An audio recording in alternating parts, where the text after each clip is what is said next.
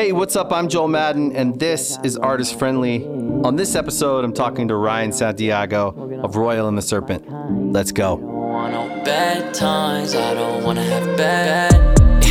You know how you have to write like a bio for your album cycles? Yeah. So like, and anyone listening, a lot of times when you're putting a record out, every record cycle, you need like a new bio. Mm-hmm. So they're like, we need a bio writer. So you sit with someone and they interview you and then they like write up a bio. Yeah.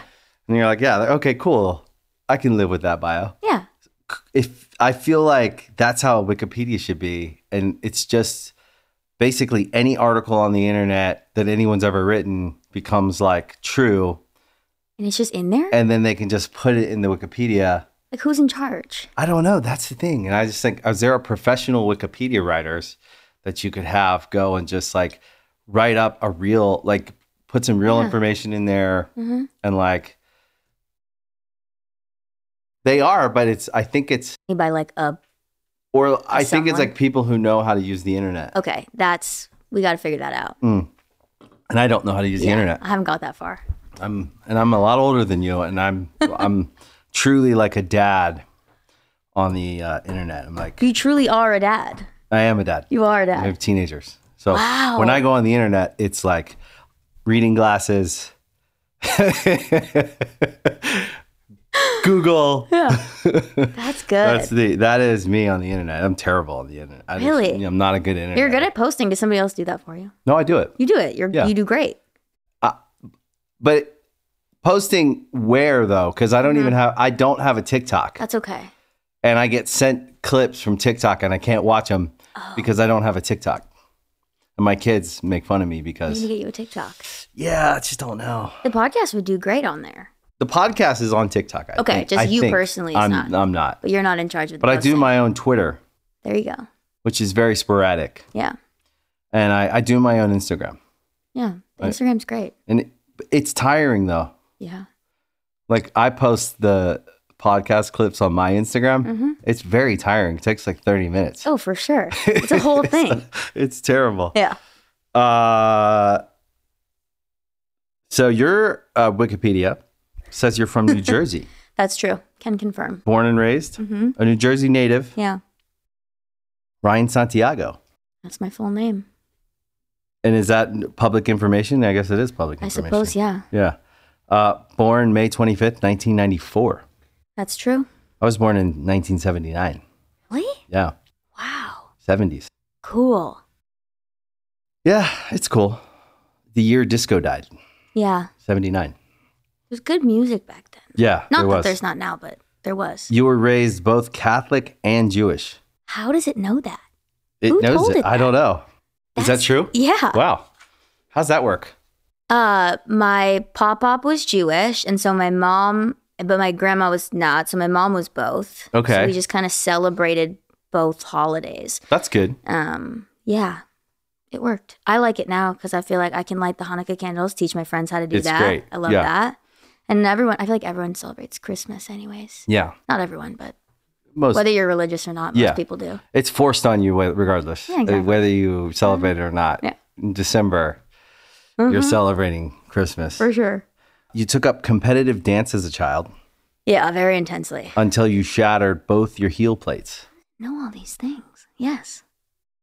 That's devastating. It was tough, but I would have never gotten into music if I didn't get hurt like that. And I'm much happier, I think, in the long run, making music than being a dancer.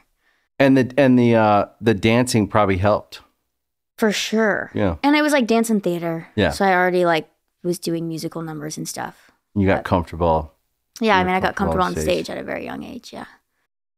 Then you learned how to play guitar and you began writing songs in your teenage years. That's true. You attended your first concert on the Oops, I Did It Again tour at the age of 6. Yeah. That's a great first concert. I was front row and I didn't know where I was. My mom surprised me. I love this story.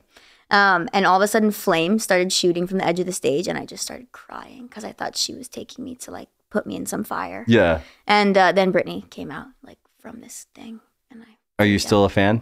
Yeah, I mean, all the stuff that's been going on lately, have to worry a little, but Yeah, love her. That's separate though from the music. Oh, for sure. You know, she's incredible. My wife is the biggest Britney fan, and I think she separates it. But she also stands by Britney through thick and thin. Yeah, she's amazing. So True icon. She definitely has people out there who love her and stand by her. Yeah. Which is the power of music. Mm-hmm. At the age of 18, you moved to Los Angeles. I did. Where you attended art school and you worked as a bartender.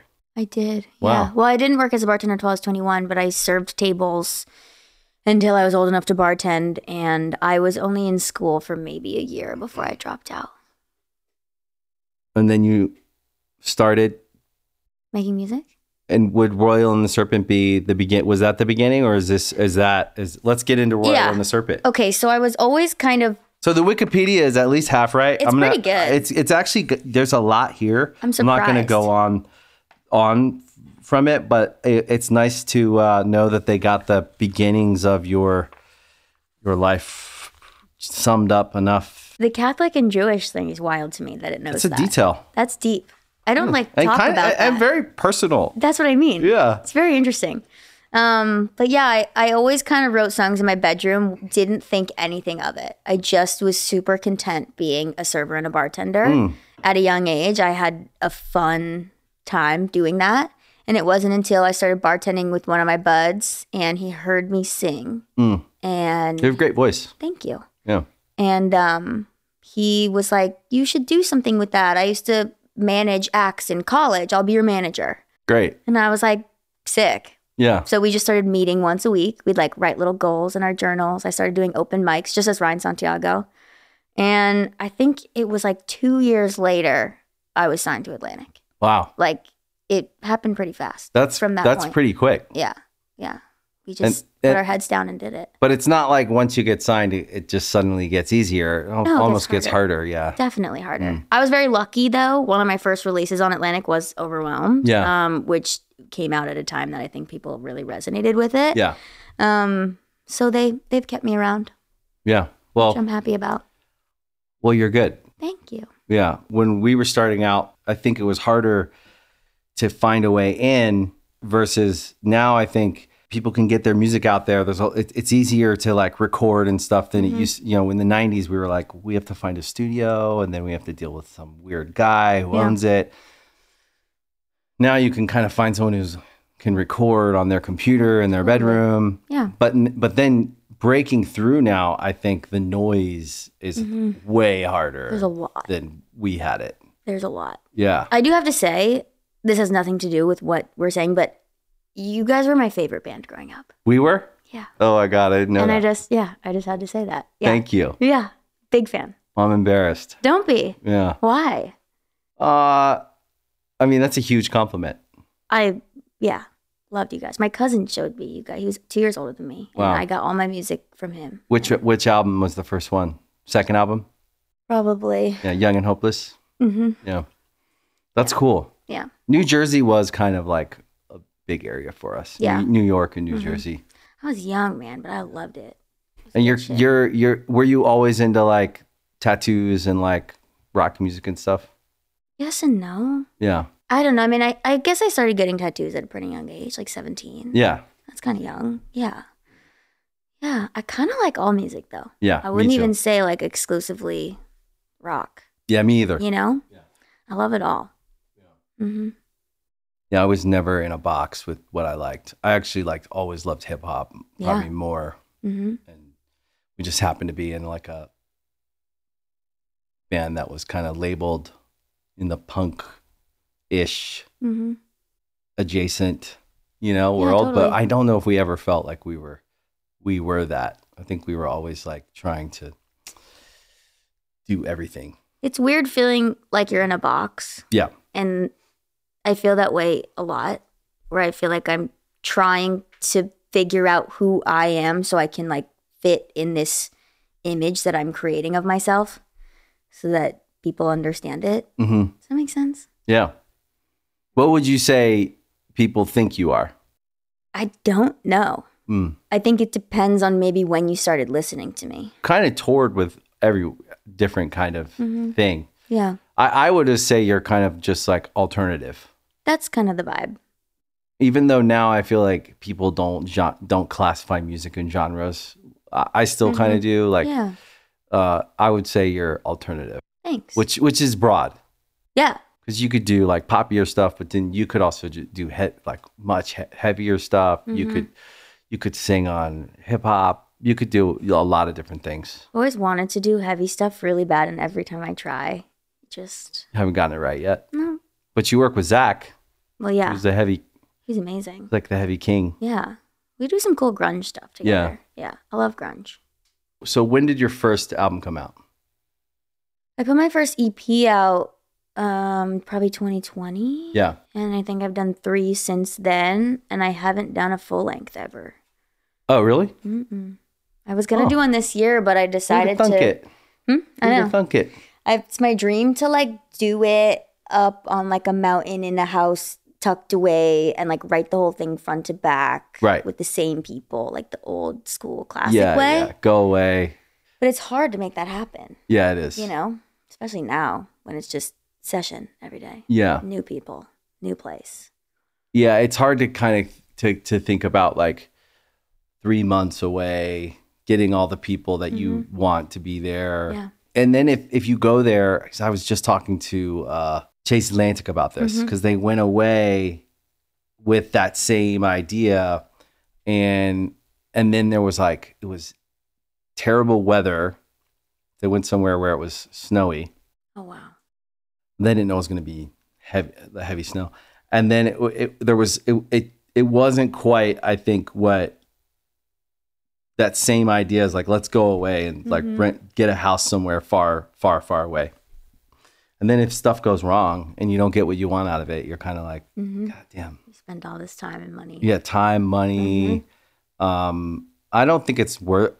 I think it's always worth doing. Yeah. Even if you don't get what you want out of it, I feel like maybe life takes you somewhere where you're supposed to be for other reasons, and you're just there. Yeah. But it is not. It isn't like, it's very romantic idea. But even when we used to do that, it didn't work like we thought it would work when we thought about like Incubus. They went to this house and they made Morning View, and it was like, that sounds so amazing. We tried to do it too, and it never worked like we thought it would work. And we were like, let's just go back to LA and rent an RG. And It's good to know yeah, that it's not how I. but it's good to maybe try. see. Yeah. You should try. I'd like to Yeah. at some point in my life. It's also hard, like touring stuff, things. There's always somewhere to be, Yeah. you know? The modern career is different than just make a record, go on tour. Now you almost kind of have to like incorporate it into like your everyday life. For sure. It's a different time. Yeah. And like the social aspect. Because that didn't exist too when we were making records. We didn't have to think about promoting things. Like now I think the modern artist has to promote all the time. All the time. Otherwise you get forgotten. Yeah, they're like, why aren't you posting? Yeah. We didn't have to think about that in the 2000s. We were like, okay, now we're going to spend 4 weeks making this record, and we didn't talk to anyone.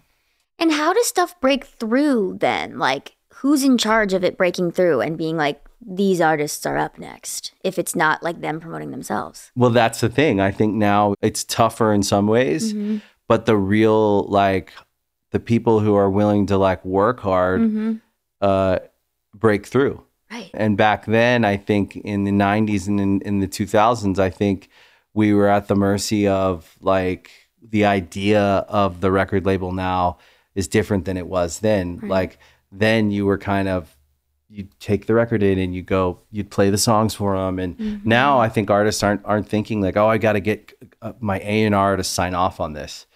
I mean, artists are like, I'm just going to drop this. And if the label doesn't want me to do it, a lot of them are just doing it anyways. Yeah. So I think it's a different time. I think everyone just collectively behaves different than they used to. Yeah. But yeah, back then it felt like, God, you were really at the mercy of like the people in charge, I guess, which The gatekeeper. created like a bit of like an angsty opposition, which I don't think needs to exist. And now I feel like it doesn't exist as much. I mean, I feel sometimes people are like, oh, my label won't let me release it. But most artists are like, what do you mean? You know? Yeah. Well, if you can get something to go on your own, a label they'll get can't behind it. really say much. I mean, that's kind of what happened with us. I remember when we put Overwhelmed out, it was my first release on the label, so they weren't about to put a bunch of marketing money behind it. Yeah. And me, my manager, and my mom were all like, let's all put money in and like try and get a TikTok campaign going. And it worked. And the label was like, holy shit, good job, guys. Here's your money back and here's some more. Yeah. You gotta like do it yourself. That's what I kind of say to artists too, is like, put 30 seconds of the song on TikTok. You'll know right away. Yeah. If you'll know how people feel about it. Exactly. The people are kind of in charge, which is nice. Yeah. You know? It does democratize it, doesn't it? Yeah, for sure. Which is great. But then there's the sheer amount of traffic now versus then is totally different. Totally. Scrolling through my TikTok is just people promoting music. Yeah. And it's wild. Yeah. There's so much out there. It's so much. Yeah. It's overwhelming. Maybe that's why I don't have a TikTok. Yeah. It's a lot. Because I find myself sometimes even on Instagram, because that's usually where I discover music. But I've found some amazing artists on Instagram that we even work with now. Oh, cool. About 45 minutes of that, of looking, I feel fried. My brain feels like mush. Because you also see a bunch of stuff you don't want to see. Like you see 100%. You just see dumb stuff where you're like, why do I know that now? Or why did I watch that video? Yeah. And then you're just like, oh my God.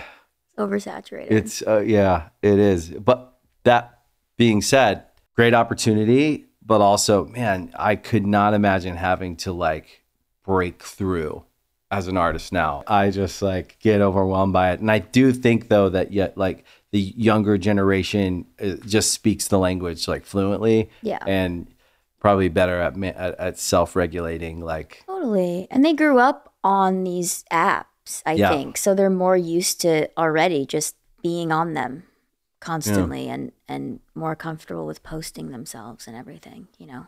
There's like a learning curve to it, but I think if you grew up with it, you got to be used to it. Yeah. You know? When in doubt, though, I always say, like, don't say anything. Social media. Yeah. Don't say anything. Don't say it. If you have any doubt. My rule is try to, like, keep any of my thoughts to inspiration. Yeah. Encouragement. Or self-deprecation. But no commenting on anyone else's comments or thoughts or lives. I just stay away from it. Even though sometimes I'll get the notion. That's wrong. I'm gonna say something. And I'm like, no. There's already a tidal wave happening. I can see it. And I don't want to get caught up in that. It's definitely wild what people are comfortable saying in the comment section. It's a whole different world. Yeah. It's hard. I actually just saw someone post on like a close friends thing today asking for help because they started getting a bunch of hate comments on one of their something that was going viral. And I think it's like this thing as an artist that you can't really ever be prepared for when it starts happening. And it takes a little while to get used to and like learn how to ignore it. The hate. Yeah. Yeah. The hate. I always wonder though if there's like an amount that has to be there. You know what I mean? Like there's a quota, like a hate quota. And I almost wonder if the algorithms are like designed to like, I was reading about video games and the algorithms in games that they allow us to win a certain amount to keep us playing. Wow. And to lose a certain amount to keep us playing. And then it finds our levels, right? And they're really smart. So we play games and we find ourselves getting sucked into a game and it's allowing us to win at the level we need to win to keep playing. And it's really smart. And I wonder if the algorithms in what we see in feeds is dialed to how much good we need to see and how much bad we need to see. And then does it change based on our behavior? It's very interesting. Like it pushes it to people that it knows will hate what we're doing. in order and based on like maybe like what they comment on and what I think likely there's some learning there, right? Like we have to assume that the goal of the algorithm is to keep us engaged as long as possible. And so it will learn our behavior based on like what we comment on, what we like, likely can recognize good and bad comments, and likely has some learning there that keeps us engaged based on our behavior.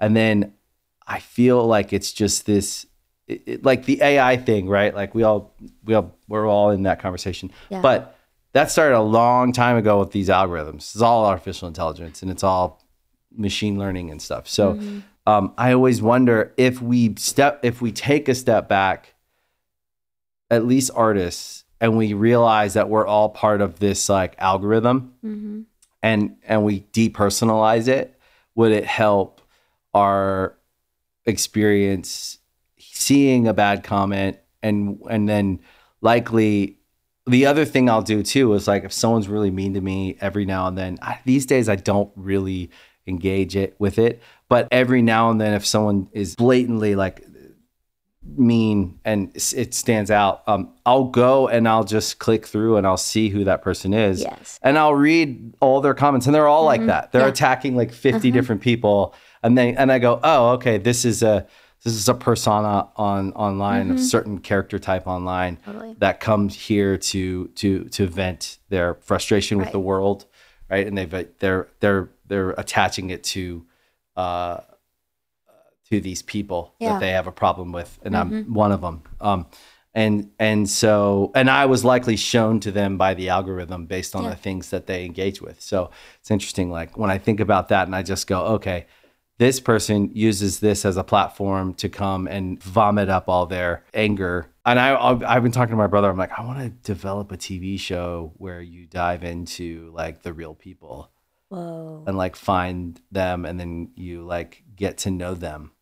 Yeah. And we're like, I want to see where they live. Like, do they live where? Like, what town do they live in? Do they live in their mom's basement, or do they live? Or maybe they're like they have this really big life, and they come there to just like really vent. Who knows? Yeah. Like, are they nice in real life? Yeah. What who are they knows? Like, what if they are? What if they're like the pastor of a church, or who knows who they are? They're like a catfish 2.0. Yeah. Like so. But think about that. Like, if we depersonalize it and we just go, no, the algorithm put me in their feed because it knows that they engage with these types of, and I have to believe that I, like, as special as we all are, and I think we all are all just like character types. Yeah. Like, I think that we're like a garden variety of humans. Yeah. And we all have like the same problems. And then there are things that make us inherently unique and individual for sure. But like generally the habits, I think, of humans, like we're all having the same habits as like certain categories of people. Yeah. So we fall perfectly into like an algorithm that separates us all into categories and then like feeds us out. Yeah. So I approach negativity like that now, kind of like that. Like I just kind of more analytical of it. Yeah. And I'm like, I wonder if I can even change that or influence that, or if the algorithm's always just going to feed me out to a certain percentage of people who hate what I do and a certain percentage of people who like what I do.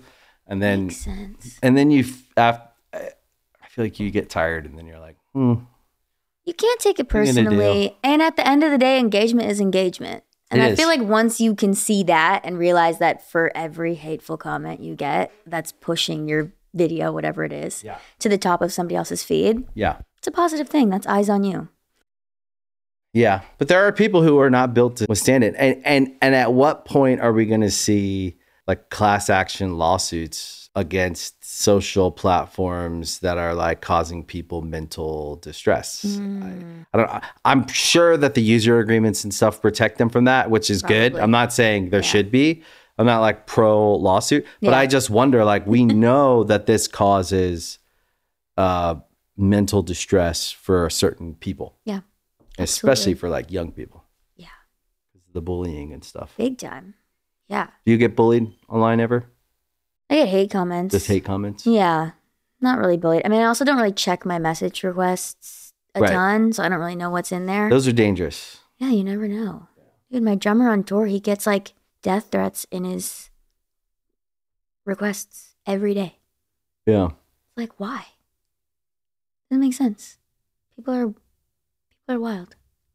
Death, like actual death threats. Like, I mean, yeah. Wow. I don't even want to say the things that I've seen in there, but they're like terrible. Is he a personality of some kind? Right. Yeah. Hmm. But I don't know. I guess it just comes with the territory, and you just hope for the best. What kind of people are giving him death threats? Is it a certain kind of fan or? I have no idea. Just random. I don't know. Jealous, sad people. Maybe. Weird. Super weird, right? I wonder if they could get in trouble for that. Probably.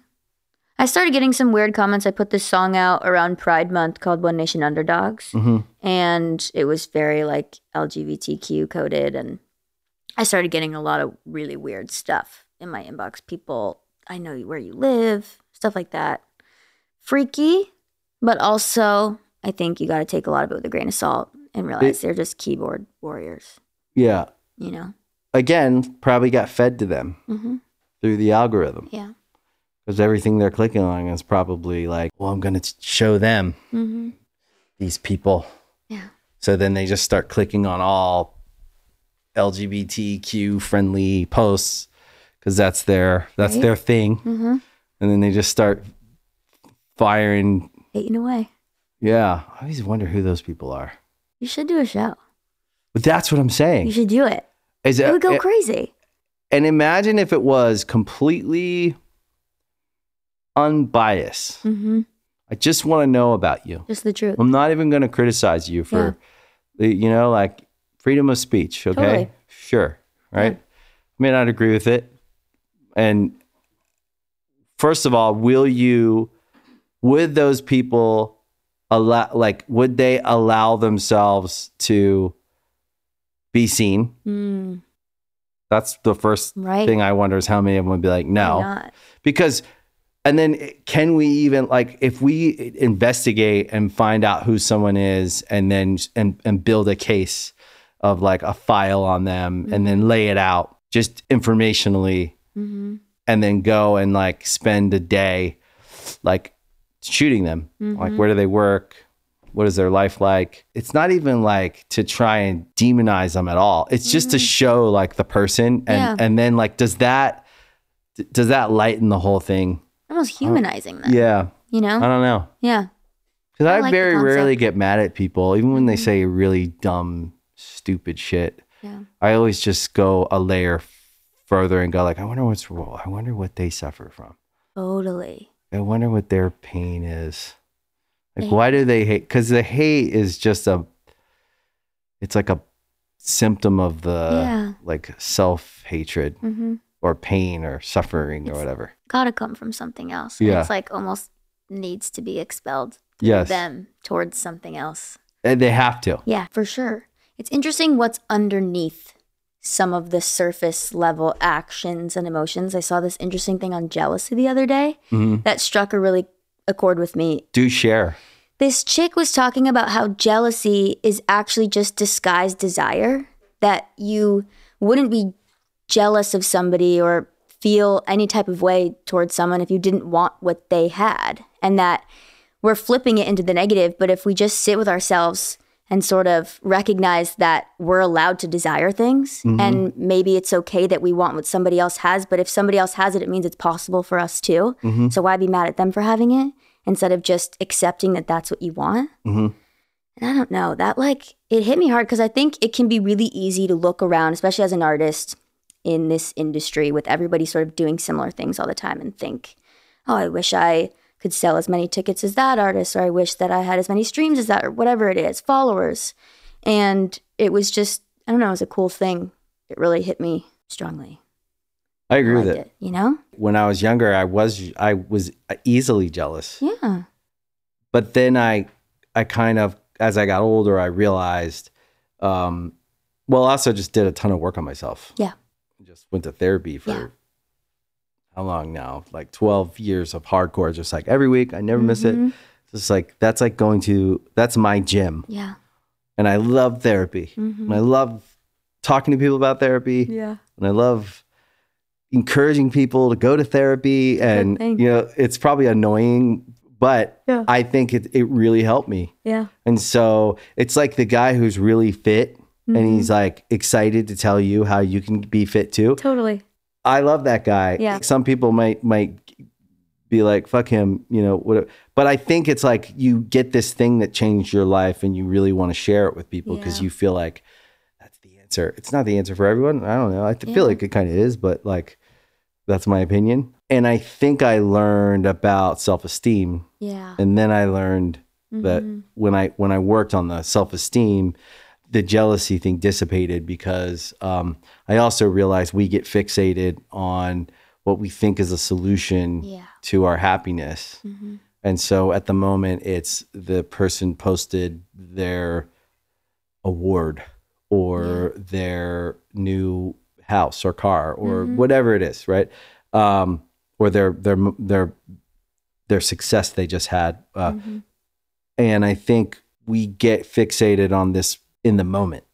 If I just had that, or why do they have it and I don't, or whatever. I think it's like this like idea that thing would make us happy. Yeah. And it just won't. No. It's cool to get stuff. Of course. For sure. Definitely. It's accomplishments, but accomplishments don't make us happy. There's a lot of work, like you're saying, that goes into being happy, I think. Totally. You know? Learning how to be happy every day. It's like an art form. Totally. Some days, I don't know if you feel this way, but I find that I'll be on like a stretch of just feeling good all the time, and then I'll have one bad day. Yeah. And I'll be like, fuck. Can I curse? I can curse. Of course. I don't know. You can say shit and fuck. Fuck and all kinds of stuff. Okay, amazing. Just nothing hateful. I wouldn't assume you. I'm not very hateful. Just being clear to everyone listening. I think that it's cyclical. Yeah. So I think that's the other thing that I had to like notice about myself is we have cycles. So we go up and then we go down. Yeah.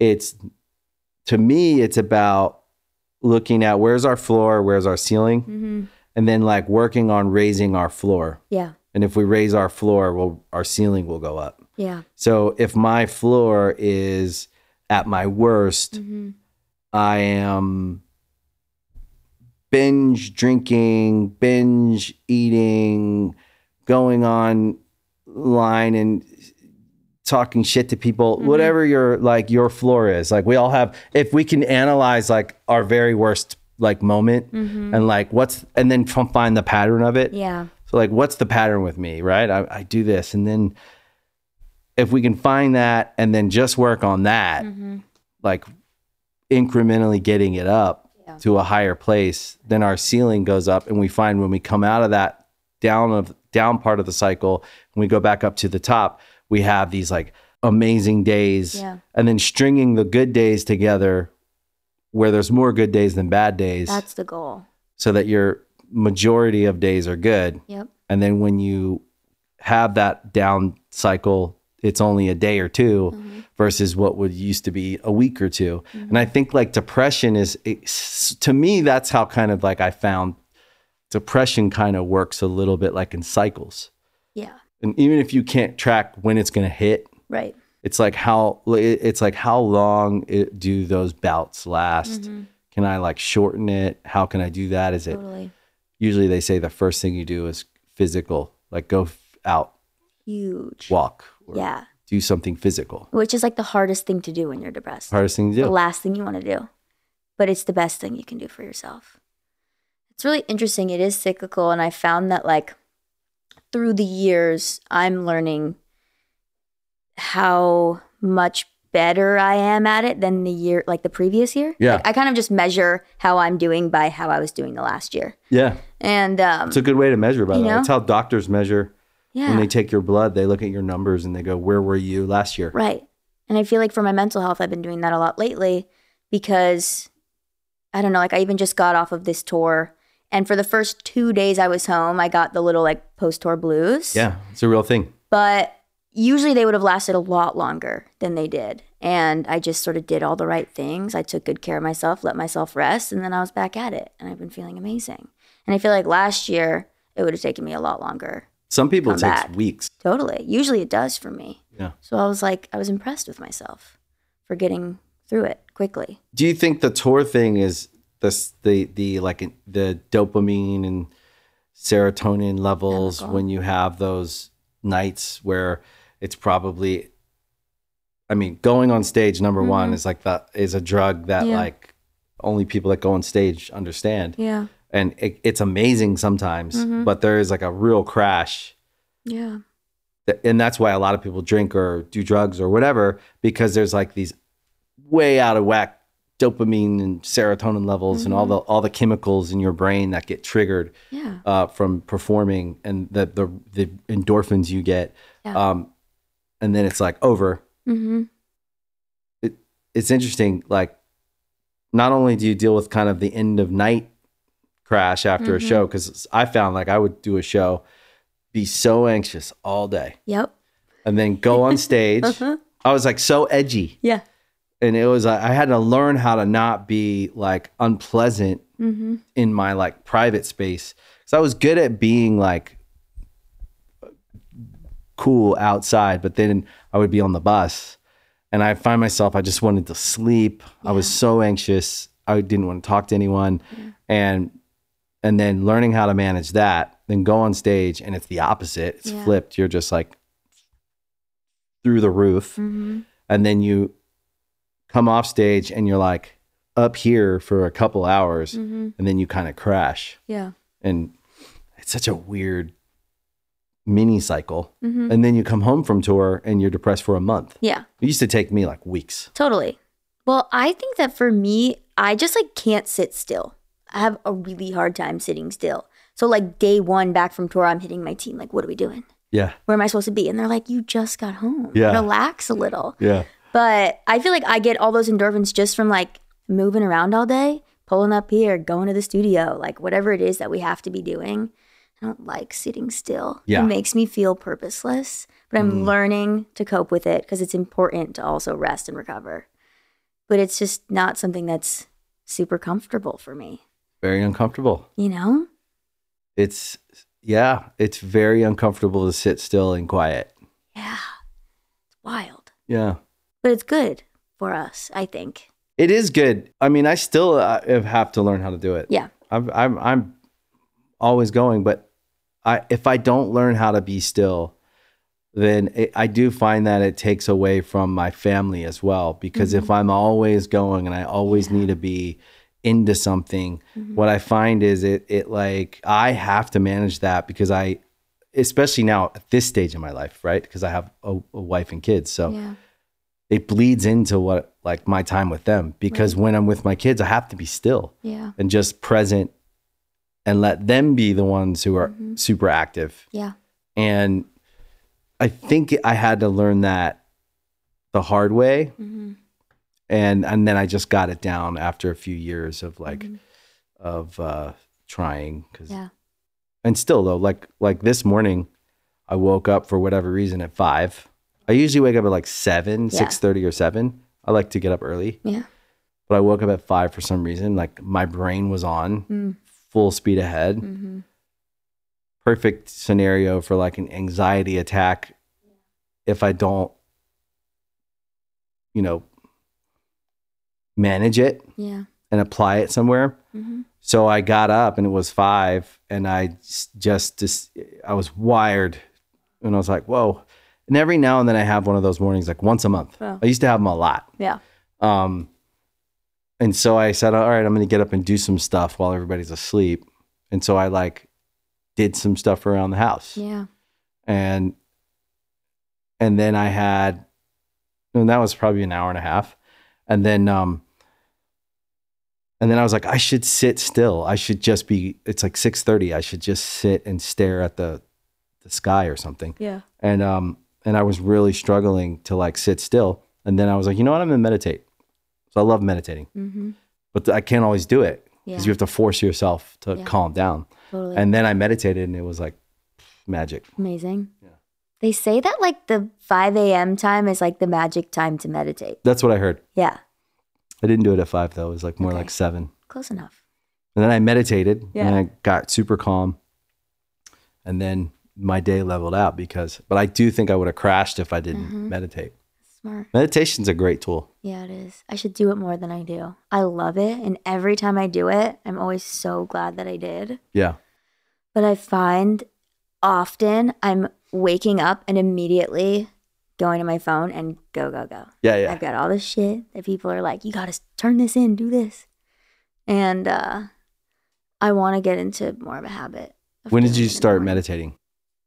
Pretty young. I grew up in like a household that was very big on spirituality and meditation and all the things and stuff. Cool. Yeah. My mom, before I moved to California, my mom like gave me all these books she wanted me to read, all these shows she wanted me to watch that were all sort of based in, I don't even want to say spirituality necessarily, but like. It's kind of spiritual though. Meditation. Yeah. I always find it like go places when I do it. For sure. Yeah. And it was cool. It sort of like gave me a whole new perspective. So your mom taught you how to meditate? Yeah. And she's super religious? No. Or she practiced Judaism? And Christianity. She actually got baptized when she was pregnant with me. She was bar mitzvahed when she was a kid. And then when she got pregnant with me, she fell in love with Jesus. Great. And got baptized. Awesome. And then when I was maybe like a young teenager, like 12 or 13, she got really into Oprah. Great. And just like loved everything that she was doing. Too. I love Oprah. Oprah's What's not great. to love? And then really into the like Eckhart Tolle's and the Deepak Chopras and all the good stuff. So I learned a lot from her. Personal growth, the personal growth kind of movement that happened, I think was like the beginning of where I think we're at now, where it's like personal growth and spirituality and all of the ways we can kind of like grow and better ourselves are, I think, the response to like mental health always just kind of being like, so at least in the 90s, it was so taboo to like talk about. It just wasn't normal to say like therapy. Totally. And it started to be more of a thing. But like, I think like for so long, our society for decades, and our parents certainly didn't have like the availability of like the options to figure out. Like now we have everything. There's apps, there's books, but like I feel like that was the beginning of that whole like revolution. Definitely. It's super normalized now, which is great. I feel like the youth is on it too. Yeah. They want to better themselves. But people like Oprah really like, I feel like she doesn't get enough credit. She really trailblazed. For sure. She like brought a lot of that stuff to the mainstream. Oh my gosh, big time. People like Oprah. There's a bunch of people like that. Have you ever met her? No. Have you? Super cool, yeah. Yeah, that's She's really cool. I want to meet her so I can introduce her to my mom because my mom is such a big fan. I found her to be very powerful. I'm sure. Super cool. I really thought she was dope. Yeah, that's sick. But I look back at like people like her, and I just think it's like a legacy. Like to me, the biggest legacy they have is these kinds of like ideas they brought to people that, and normalize like these books and stuff like that. Totally. So your mom is she woke? Very. That's cool. She gets more woke every day. Oh, okay. And it's really sweet because now my dad is sort of like on the wave too. Okay. It took him a little while. Yeah. But now I'll call him and he almost sounds like my mom. Yeah. He'll be like, oh yeah, like I'm just having a great day. I manifested that the weather was going to be this and this was going to go this way. And I'm like, I don't feel Dad. like I feel like my wife is super woke. Yeah. I don't feel like I'm very woke. You seem woke. I think I'm in touch with things and comfortable with things. Yeah. But I feel like she's really woke. I won't be as aware of something that like where she is. But I feel like we work well together. Yeah. Because where I also kind of balance her out, where I feel like I'm super therapeutic, and I always want to analyze, analyze that, and so I feel like we have a good balance for. That's good. Yeah. That's nice. It is nice. Yeah. I feel lucky. Yeah. Are you religious? No, I wouldn't I'm not say either. that. No, yeah, no. I feel like I'm pretty spiritual.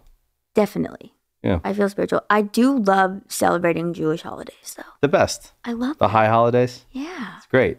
They're cool. We celebrate them. Yeah? Yeah. That's cool.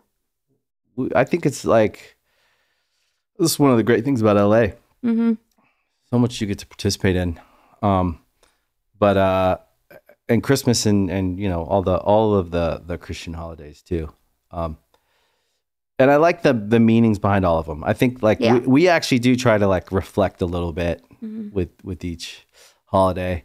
We're not very religious, but spiritual is a good word. It's a great word. It's important. I feel like that's the wave though. Yeah. I feel like a lot of people are finding their own spirituality. I hope so. What's your music you feel like focused on? What is it? What is the themes that tend to like come through a lot? A lot of mental health stuff. A lot of just personal stories and how I cope. I think like my music has kind of taken a journey with me as my mental health has gotten better throughout the years. Was it hard for you? To get better. Well, was that like a real struggle for you? Depression or your mental health? Yeah. So it was really depression. Oh yeah. Any anxiety? Big time. Yeah. Yeah. Anxiety kind of came first. That was like when I first started making music and I was writing a lot about that. Then maybe top of last year, I think I want to say, maybe the year before, I was in like the darkest place I've ever been in my life. And I feel like I've been in a lot of dark places. In my teenage years, like I was a rough kid, you know, did a lot of bad stuff that I'm not proud of, did a lot of drugs. Like I've been in the shits. Why do you think? Did it get so bad? Yeah. At what age did that? At what age did that kind of emerge? The depression. Just like the behavior, the bad behavior, like as you the say, bad behavior. I feel like as soon as I got into high school, I like romanticized sex, drugs, and rock and roll. And I thought it was really cool. And I think I idolized some people that I didn't realize until I was older. I was idolizing the incorrect things. Right. I was idolizing their drug use and I was idolizing sort of and romanticizing these lives that I thought they lived, but I didn't know. You know, you just see movies and you see on TV or whatever, looking up on the internet, like Kurt Cobain. Right. You know? Yeah. He was my idol growing up. And I always thought he was pretty, he was just incredibly enigmatic, and it was hard not to be captivated by his persona. Totally. Right. But as a kid, you see that, and I thought, wow, I want to do heroin. You know? Wow. And it wasn't until, I got clean for a few years in like my early 20s. And I think that was like a really beautiful spiritual journey for me. Yeah. And I'm really grateful to be off of all of the hard stuff that I used to do. Yeah. I'm a little bit more fluid now just because I think I'm older and a lot more wise and I don't have the same intentions that I used to have. But it's crazy, even through all of that, I still don't think depression ever really got me like it did a couple years ago. Right. And I started writing music about it and I feel like it really resonated with people, which was sad, but also cool that we could all kind of bond over it. But then I found myself in this interesting place because all I was writing about was being depressed and sort of the feelings that I was having. And then I was getting up every night on stage saying lyrics like I hate myself or whatever the negative sort of self-talk was in the music. And I had to stop the cycle because I think our words are so powerful and what we tell ourselves comes true. Yeah. And I also was fearing that I was like giving these fans this opportunity to say all these bad things about themselves by singing my lyrics back to themselves. And then I wrote an entire EP about sort of like trying to find happiness. Yeah. And it kind of like flipped my whole world upside down because it was the first time that I wrote positively instead of negatively. Yeah. And I mean, ever since then, my mental health has just kind of continued to improve. That's crazy. So the words came first, and then you kind of followed. Like the feelings came first, and I Right. wrote about the feelings. But I think when you repeat something over and over again to yourself, it sort of cements its truth. Mm-hmm. And I had to end the cycle because it was too long of me feeling the way that I was. And I wanted to take matters into my own hands. And while therapy is an incredible tool, and I also think I learned a lot from that, I also had to stop singing these things every night, you know? When did you start therapy? Was that like During a usual like the thing? pandemic. Right. That was, I think, when I had like my first real Was that all therapy. at the same time when you were starting to have these realizations about what I'm saying and how I'm feeling? Yeah. And then I'm also doing this work. Therapy was definitely a through line. I feel like there's a lot of avenues for healing. Yeah. And therapy is a great one. Definitely one of them. I think exercise is a chemical So thing totally. that's so good for us. It's I like think- medicine. Totally. Yeah. I think reading self-help books, Yeah, there's some good ones. really good ones. Some books that have changed my life. Which book would you say is one that really stands out? So many. The Untethered Soul is a great one. That was a good intro into sort of like the monkey chatter in our minds. Yeah. Conversations with God. Have you ever read that one? No. Strange, incredible book. This guy like started journaling to God, and then all of a sudden like God started talking back, and the whole book is his like conversation in journal of like him saying something and something that was coming through him in reply. That's cool. Really interesting. I think our subconscious is like a godlike part. And I think that there's a lot of wisdom in our subconscious. If that first thought we have, that little voice that we a lot of times go, no, I didn't notice that. I didn't just hear that. Yep. If we start to practice hearing it, we'll hear it more. And what people say, like, listen to your gut or, your intuition. Yeah. I think that's I think that's kind of like the God part. 100%. Like we're all given. And then it's like a practice of learning how to like be in touch with it. Totally. I think songwriting is like that too. Right. Because it's like a stream of consciousness. Yeah. And also I kind of feel like ideas aren't ours. Yeah. Like they like float around. I picture them floating around up there and they just fall and land on us if we're meant to be the one to carry them through. Yeah. I don't know if that's true, but that's how I like to think of it. I think I think that could be true. Yeah. I think there could be truth to it. Because you ever like have an idea and then not follow through with it and then see somebody else do it? Like the idea floated from you to somebody else because you didn't follow through? Yeah, I think about that in like a collective consciousness. Yeah. So like if I say something a certain way in a song and it resonates with, millions of people, we're all thinking it.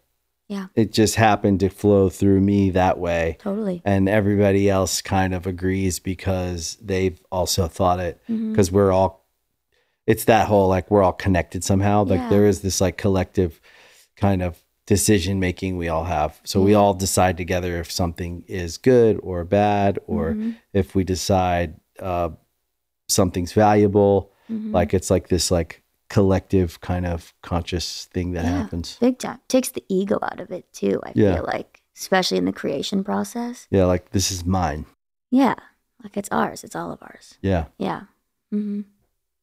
The mental health thing's good though, because I think so many people that don't know how to express themselves, I think we take it for granted that we write songs. Therefore, we get really comfortable expressing an idea the way we want to. Right.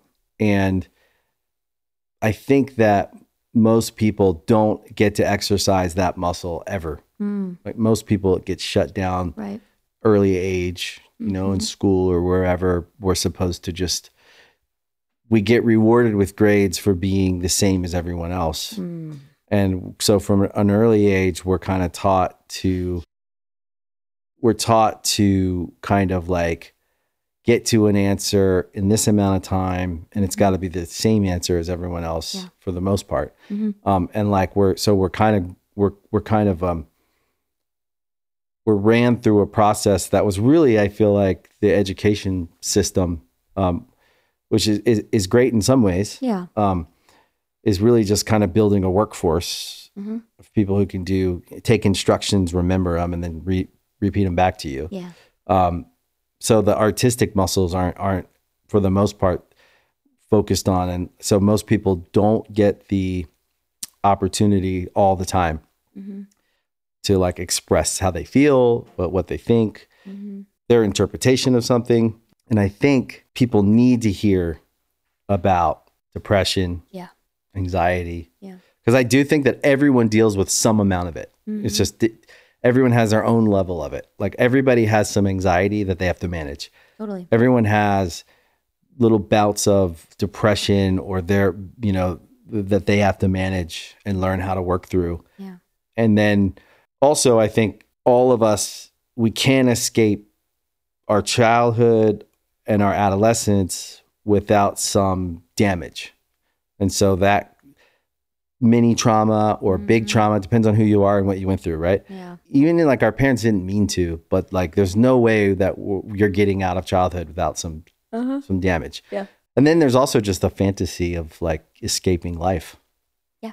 Getting out of our real lives so we don't have to deal with it. Exactly. Which is probably the biggest one for me. Yeah. It's just like, I don't want to deal with it. So I'm going to go off. Right? Yeah. What I learned in my older age was like the sooner now I'm like, I want to deal with it. Let's deal with this. Yeah. Because you really do get on the other side of it and you're like, man, I'm glad I figured that out. Oh my God, totally. I actually like always feared getting older and growing up. Yeah. And the older I get, the more I realized how cool it is to have, I feel like every year actually just gets better. Yeah. Because you learn more ways to have a better life, enjoy yourself more, feel better, do better, problem solve, everything. Yeah. And then you realize like you get into your late 20s and you realize you're not old. Totally. And you thought you'd be old in your late 20s and you're like, no, I'm not. I mean, I'm in my 40s and I love, my 40s have been my best, I think. Yeah. It's great. Wow. But I was kind of scared of them when I was 29. Well, it's like a scary, in theory, it feels scary. Like I turned 30 next year. Oh, that's cool. And I'm like, holy shit. That's a great age. I'm excited. You start killing it in your 30s. That's what I think. Really? Yeah. Sick. I'm ready. Yeah. Cool. You also realize like you're not old. You're just not old. So I think you'll make your best music. You like learn how to be yourself more the longer you're on Earth. Yeah. So it's like you kind of just get cooler and better at being you, ideally. And the older you get, if you can learn how to like do it gracefully, you can actually really enjoy it. And then you also learn it's kind of like a privilege because you see people that aren't here anymore. You know, the older you get, like it's just a part of life. Like, and you realize like, oh damn, this is like a real special thing. Totally. Living. Yeah. Not wanting to waste any of it. Yeah. And when you're young, you don't even realize like how precious life is. Oh my gosh, no, when you're young, you feel invincible. Yeah. Totally invincible. It's a blessing I'm still alive, the shit I've done. It sounds like it. Yeah. I mean, hard drugs they scare the shit out of me. Yeah. They just scare me because at my age, I've just seen too much now. And I go, it just scares me when I see young people like living crazy like that. I get scared. I think that lately or not today's day and age, there's a lot less of it, especially in our industry, as it seemed smarter. Like there was once upon a time, which is great. It's a good thing. A good thing. There's a lot. I mean, I don't even really I haven't seen any of it in this world Yeah. that we're a part of. I'm sure it's out there, I don't see too much of but it. I haven't seen any of it. I don't think it's in vogue either. Yeah. No. We just know too much. Yeah. And like there's enough out there, like you watch documentaries and stuff and you see the artists that went through that. Yeah. And it really does humanize it, where you're like, God, I wish I could have just talked to him. Mm-hmm. You know what I mean? Yeah. Yeah, I feel like it's not like a thing like it used to be. It was definitely a thing in the 90s. I remember, Sure. God, I remember like we would play early days before we were signed. Mm-hmm. We would play anywhere. Yeah. And I remember playing these house parties and I was naive to it, but there was like a room of people that were all like laying around. Mm-hmm. And it was like straight, they were all doing heroin. Yeah. In the 90s, that was definitely like a drug that For like sure. in music. And I remember not realizing it till I was older, going, oh my God, we were like playing these house parties, and there was all kinds of stuff. But it was the heroin thing was like really dark. I think we lost enough people that hopefully that's why people aren't doing it anymore. I mean, I know that I'm sure there's still people out there doing it, but I think especially in this industry, everyone just, I think, wants to, at least from what I've come across, everyone just wants to make a positive impact. I think so. And I think that that's a really beautiful thing. It is a good thing. Mm-hmm. Do you have music you're working on now? Yeah, I've been putting out 2 songs a month for the past few months.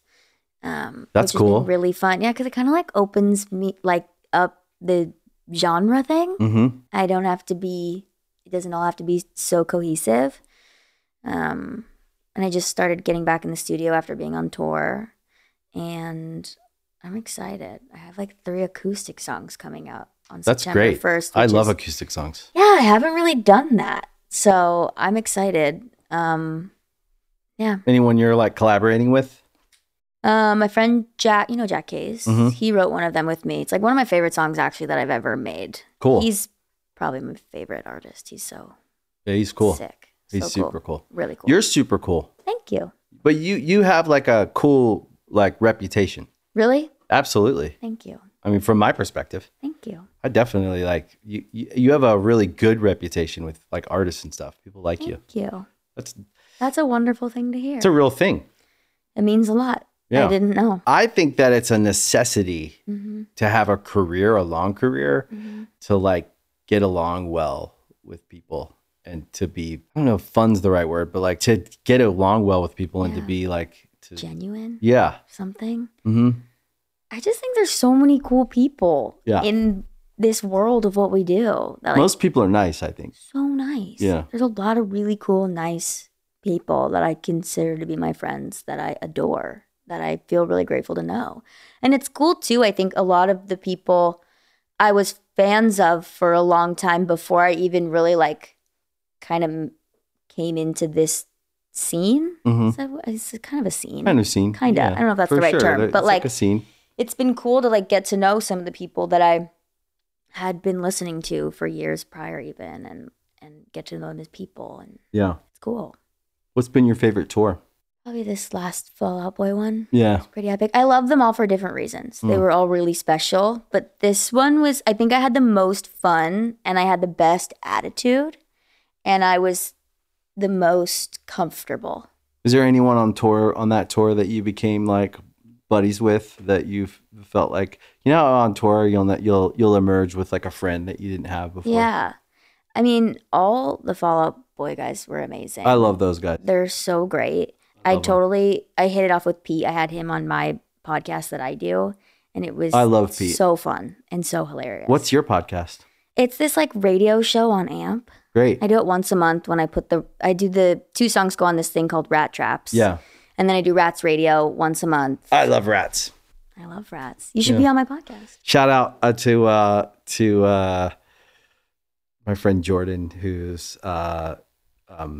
Mitchell from Chase Atlantic's girlfriend. Oh, yeah. Cool. She's an amazing photographer. Sick. We like rats. We always talk about Love rats. rats.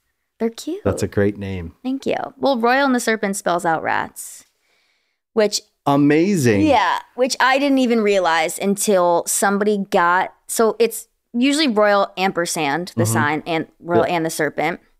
And that's how you would like write it out for emails, headline like R ampersand TS. Got it. And somebody got it wrong on some email thread once and it spelled out rats, like accidentally.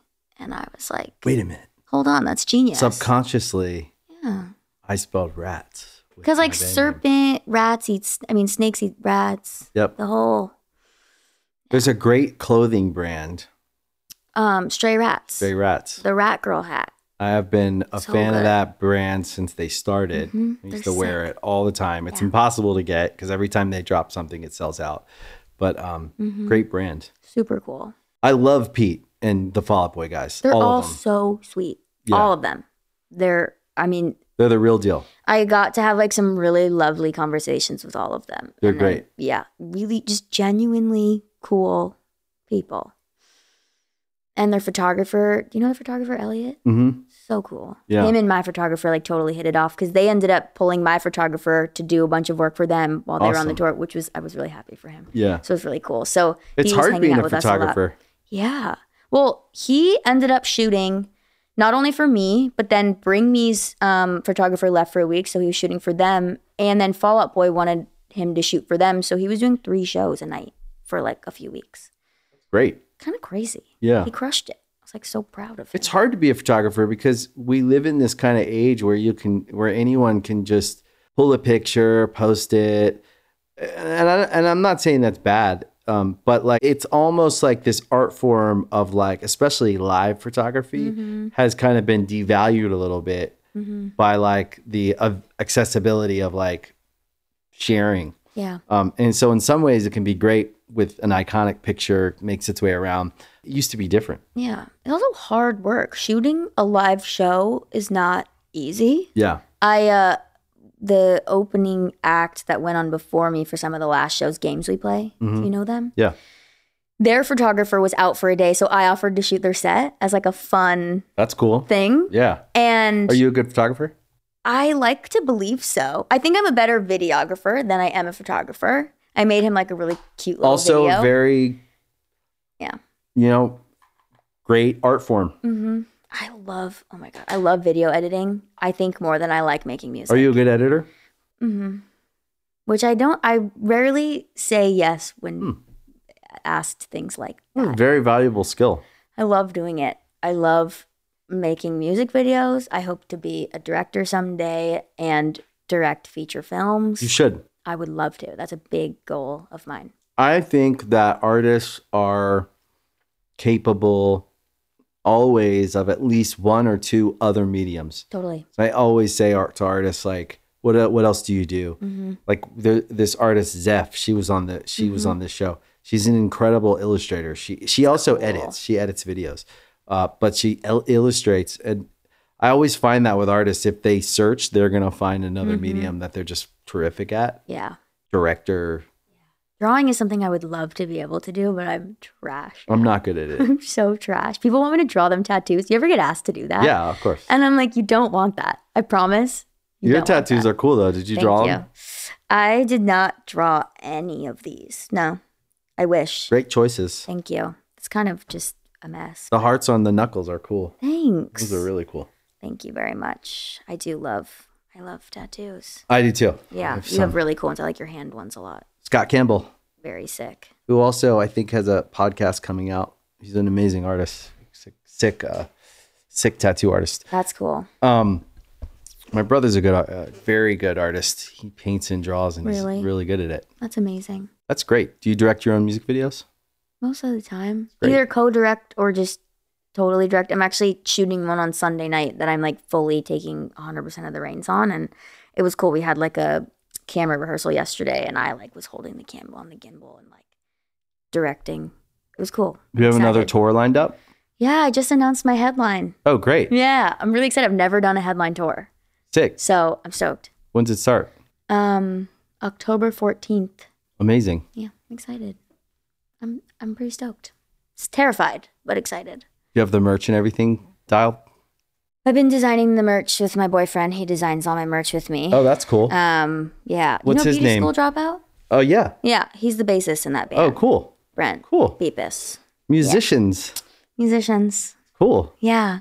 So he's an incredible graphic designer. So he's been helping me with the merch. So we don't have anything set in stone for the headline yet, but he did all the Fall Out Boy stuff that we did, and it crushed. The people loved it. We put like I have tattoos all over the whole front of my body, so we took like an image of like the front of me without anything on, but I have like really tattoos everywhere. Right. And we like thresholded it so it was like just the tattoos like on a shirt. You know, it's like old shirts that look like a bikini body. Yeah. It's kind of like that, but like tattoo me. That's on the great. shirt. It was cool. It came out good. That's cool. Yeah. That's great. Yeah. I'm Well, super excited. is all the music going to be out when the tour hits? I mean, yeah, we just keep putting stuff out. I don't really have a plan of when I'm stopping the 2-song-a-month thing. Mm-hmm. So I think what I'm going to do is actually ask the fans what they want to hear and let everybody decide. There'll be like a section of the show that I'll have asked maybe that city before I go what songs they want to hear. And I'll just play songs that are like deep cuts that maybe people haven't heard. And where's the main place you talk to your like fans like that? Discord. Oh, wow. Big in the Discord. Really love that. I actually have a game night in the Discord tonight after this. Discord's kind of getting bigger like that, where like bands and stuff are using it. It's not just NFTs anymore. Yeah. Well, because it's all very concise. There's like all these different rooms that you can chat about all these things. And I have like some cool channels on mine. I love my mods. They set it up for me. But there's Are like, they fans, the mods? They Cool. created it for me, which is so cool. And there's like a venting channel. If people need help, they can like go talk to people. There's like all these different channels. My boyfriend has a channel and they just like post pictures of him when they see him on tour. It's like cute, but also I think helps the kids feel connected to something. What's the through line with your fans? What do you find like if there's like a main characteristic or trait that they have? Is there a similarity between them? A lot of them are queer. Okay. Yeah. Cool. And yeah, a lot. That's interesting. Right? Yeah. I love it. Yeah. It I do feels too. safe. Yeah. And it feels like I'm creating something for people that need something. Yeah, they need a place that they feel That they can connect with each other, I think is like the coolest. and That's my favorite part about it. and go and like really be themselves. Mm-hmm. Because I think we don't give enough credit to the idea that like it's not so easy to be ourselves in the world every day. Mm-hmm. And it's painful to think about that when you stop and think about it, because it's not, especially if you're different from the norm. I always think about that. Like, where do kids go when they need to work that out? That's super cool. Concerts. Which is guess. concerts, right? So Right? they can go in real life Yeah. and be with people, meet up with people that they maybe talk to in the Discord. It's like church. Yeah. Mm-hmm. Huh. Yeah. That's really cool. Do you keep that in mind when you're out there? Well, not only when you're making music, because I'm imagining a young person who's having that experience. Is there like an average age? Is it like 16 to 26 or something like that? A good estimate. I say kids, like I assume that they're young, and then I don't even think about the fact that they could very well all be in like their 20s. Well, I think sometimes when you're an artist and you have all these fans that are dedicated to you, they feel like your kids sometimes because you're there, and even if they don't know you're reading what they're writing, you are. And you're getting to like a peek into like their life. So regardless of their age, I do think sometimes you feel like they're your kids. Yeah, totally. There's got to be though under 18 because a lot of the shows we're doing are all ages. So I would assume that there's a good population of them that are 14, 15, 16. And I hope that I'm influencing them in some positive way. Feels like you are. I really hope so. That's If they're coming to your huge show, you goal are. Of mine, yeah. I just want to be a positive impact on not the whole world, but like whatever of the world I get to be a part of. I want to have a positive impact. I feel that way too. Yeah. I always say, I don't want to waste any words when I talk to someone. That's why I probably talk so much. Like I'll meet someone and basically do this for like an hour. Yeah. Because I always feel like, I don't know if I'm ever going to see this person again. So if we're talking, I'm going to try and give them as much information as I can. Right. I also don't ever want to leave anyone feeling bad. Right. With an interaction. I couldn't agree with that more. And I did, when I was younger, I don't know if I thought about that. Mm-hmm. I think I was in my own shit. So I was more defensive. Yeah. And as I got older, maybe it was having kids. You know, and I hear that changes things. You realize like all a kid needs, they don't need life lessons. Mm-hmm. Life is going to give them life lessons. Mm. They need a cheerleader. They just need someone that's like, yeah, you could, that's a good idea. Or, and then you take that out of your house. Mm-hmm. And I think you start to meet people, you start to look at people a different way. And you start to kind of go like, oh man, I feel like this person didn't get enough encouragement or whatever. And again, like maybe I'm overthinking it, but it's just my perspective. Mm-hmm. And so I find that I always want to like leave people feeling encouraged. Yeah. I agree. I just want to make people feel good, you know? And I think it can be simple too, you know? But it was cool to hear that I have like a positive reputation, I guess, in that regard, because it definitely is a huge goal of mine and something my mom actually taught me at a very young age was to sort of always be very inclusive and give everybody the same good energy. Yeah. You know? Well, the adverse of that doesn't really make sense to me. No.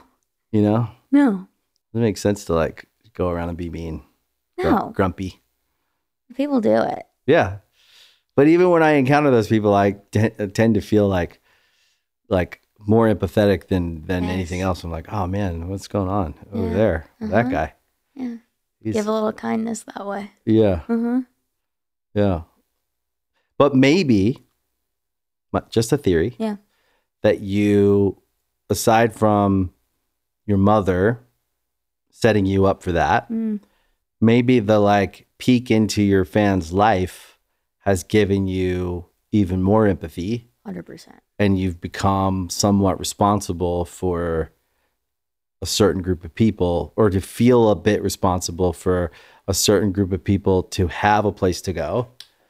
Well, I think that something I think about often is that without them, there would be no career for me. This would not be a career. 100%. I wouldn't be able to do this for a living. So the more that I can give back to them to show how much I appreciate them for giving me this life that I've always dreamed of, it's no matter what I do, the exchange never feels even. I never feel like I'm giving enough for how grateful I feel for them. You know? Yeah, I know. I definitely feel like I felt that way. And where I'm at now, I feel like the only reason I would play a show, which we don't do a lot of, is because of them. So I feel like I no longer have a need or a feeling of like a desire to go on stage. I just don't. Yeah. If I'm being honest. Yeah. But I do, in the sense of these people that have continued to make this kind of legacy live. And so I have a want to give them something. Yeah. And so that's where I think, and I feel like the whole band feels that way. We want to make a record. We've been talking about it for like 2 years now. Like, we got to make a record. And we've all been talking about like, what's the vision of that record? Because we feel like we have to deliver something that's true to us. But the reason we want to deliver a record is for this group of people that have taken this kind of thing and made it something that like it's beyond us. It's like a legacy that like we feel like they're keeping. Yeah. And so I feel like that is purely our motivation now, is kind of is this group of people. Yeah. It's interesting. Where my motives before were I would say we always did want to put music out that made people feel good, but like for me, it was like a little selfish. I wanted to put a record out and have the experience and do the thing. Totally. Well, I think once you don't need those things because you've already gotten them, I'm sure the script kind of flips and there's a different purpose for all of it. Yeah. But I think that relationship you have is one of the purest ingredients for like really good art. Yeah. It's good. Like community. Yeah. They're like all these fan bases are little communities. Yeah. And a lot of them intertwine with the other ones and like all the sort of kids that are doing the same thing. But it's like relationship building. You're like creating friendships. And I talk about this all the time, but I'm going to say it again because I think there's this unquantifiable butterfly effect that night in Chicago at your show where that one person needed to be there instead of somewhere else. Mm-hmm. And it could change the course of their life because they had a place to go and they had a moment with a song, or they had a moment where they felt better about life, not worse, better about themselves, not worse. That absolutely is changing the course of not only their life, but probably a bunch of other people's lives as they go forward in a positive, on a positive path, versus like, what if they didn't have that show to go to and they were in that perfect storm of life and they chose something bad and negative and dark. Yeah. That to me is the thing I always think about, the thing we can't quantify with music and how powerful it is that someone had a moment where they chose to love themselves, to do something good. And then they went on and did incredible things, or they helped one person. That chain of events that you're a part of that you'll never know is like, to me, like probably the most important thing about the thing that we all do. Yeah. That we're just a part of. Right. Just this positive chain reaction. Totally. We're just a vessel. Yeah. Yeah. It's a cool way to look at it. I'm going to join your Discord. Join it. Yeah. It's fun in there. We just hit 2,000 members today. Amazing. Yeah. It's a good Discord. A big accomplishment. And it's cute because the mods created it, so they're so excited. Yeah. The more members that join. What's the Discord for people to go join? It's the Rats Discord. I post it on my stories like almost every day. Cool. So it's out there. It's on my Twitter. And the link is out there. On your Instagram. Yeah. I just posted it today because we're doing that game night. Royal and the Serpent. The Rats. The Rats. Thanks for coming on. Thank you so much for having me. Appreciate it. Appreciate you. No bad times, I don't want no bad. Thank you for checking out today's episode of Artist Friendly with Ryan Santiago of Royal and the Serpent. We hope you enjoyed today's show. Don't forget, you can subscribe to the podcast on Spotify. And if you really love the episode, you can rate it and review it on your favorite podcast platform. Your support means a lot. We'll see you next time.